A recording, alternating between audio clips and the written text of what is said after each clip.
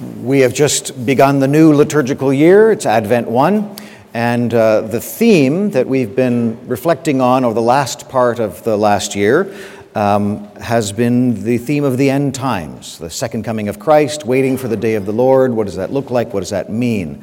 And as always, I find the metaphorical use of these images much more helpful than the literal. And so I've been exploring the understanding of these metaphors as best as I know how. And the last time I spoke on this topic, a week or two ago, I was emphasizing one side of a two-sided image. The end times, metaphorically, has two dimensions to it, and there's a dimension that is a not yet dimension, and there's a dimension that's a now dimension. And at the end of the year, as we were sort of looking forward to the fullness of time, I was wanting to really zero in on that not yet dimension, on how it's important to remember that the kingdom of God is never fully realized here on earth, and how it's in God's hands, and so on. Now that we've shifted into Advent, I believe the emphasis has shifted to the now side of the end times, the day of the Lord. And there's a sense in which not only is the day of the Lord still coming, but there's a sense in which the day of the Lord is already here.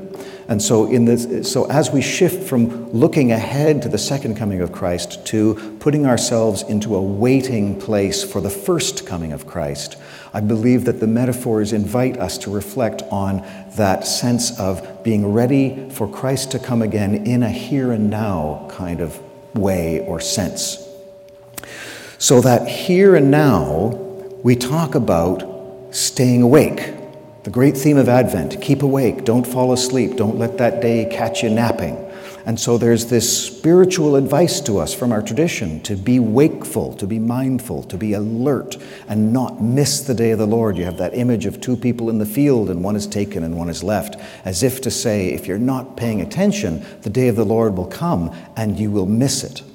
And I've always found this incredibly helpful from a spiritual life perspective, because if the day of the Lord is something that comes to us in human experience, if there's a moment where eternity breaks through into time, which is another way of understanding the way of the Lord, that we live as creatures of time and God lives in eternity, but there are these moments of eruption from eternity into the temporal realm where the incarnation is the classic example of that. When Christ is born, the fullness of God came and dwelled amongst us as one of us in time. So eternity becomes enfleshed in the baby.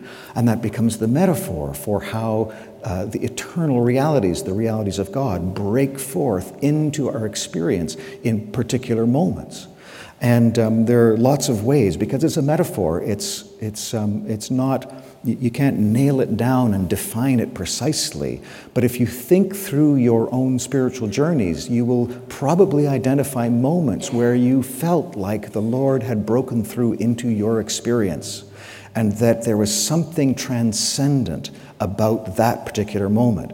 It could be as innocuous as a sunbeam hitting the floor in a certain way in your house, and yet for you in that moment, what that sunbeam meant was something that transformed your life, because it made you think about something in a new way, which gave you a whole new life direction. And so God broke through into everyday experience. Eternity came and dwelt amongst you in your life and your spiritual journey, and you were changed. And so it was a day of the Lord for you.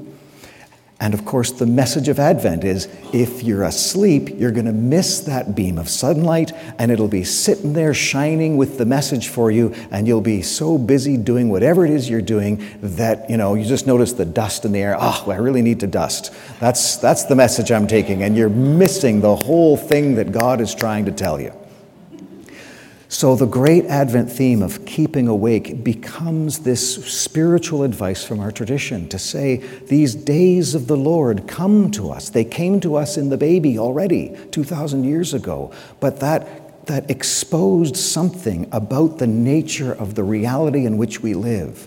We live in a reality that is permeated by eternity. It's not just atoms and molecules and the time-space bubble and things following their predetermined physics. It's something much more big and mysterious than that.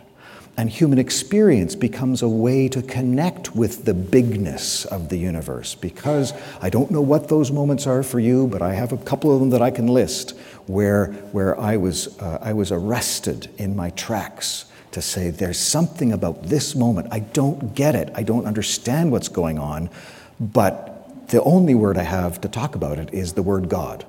That's all I can say, that God was there. And I'm having a hard time not looking at Jane, because her question to everybody every time she stands in front of the room is, where was God for you today, or last week, or last month, or since we last got together? And I tease her, but I'm 100% on board. That is the Advent question. Are we paying attention?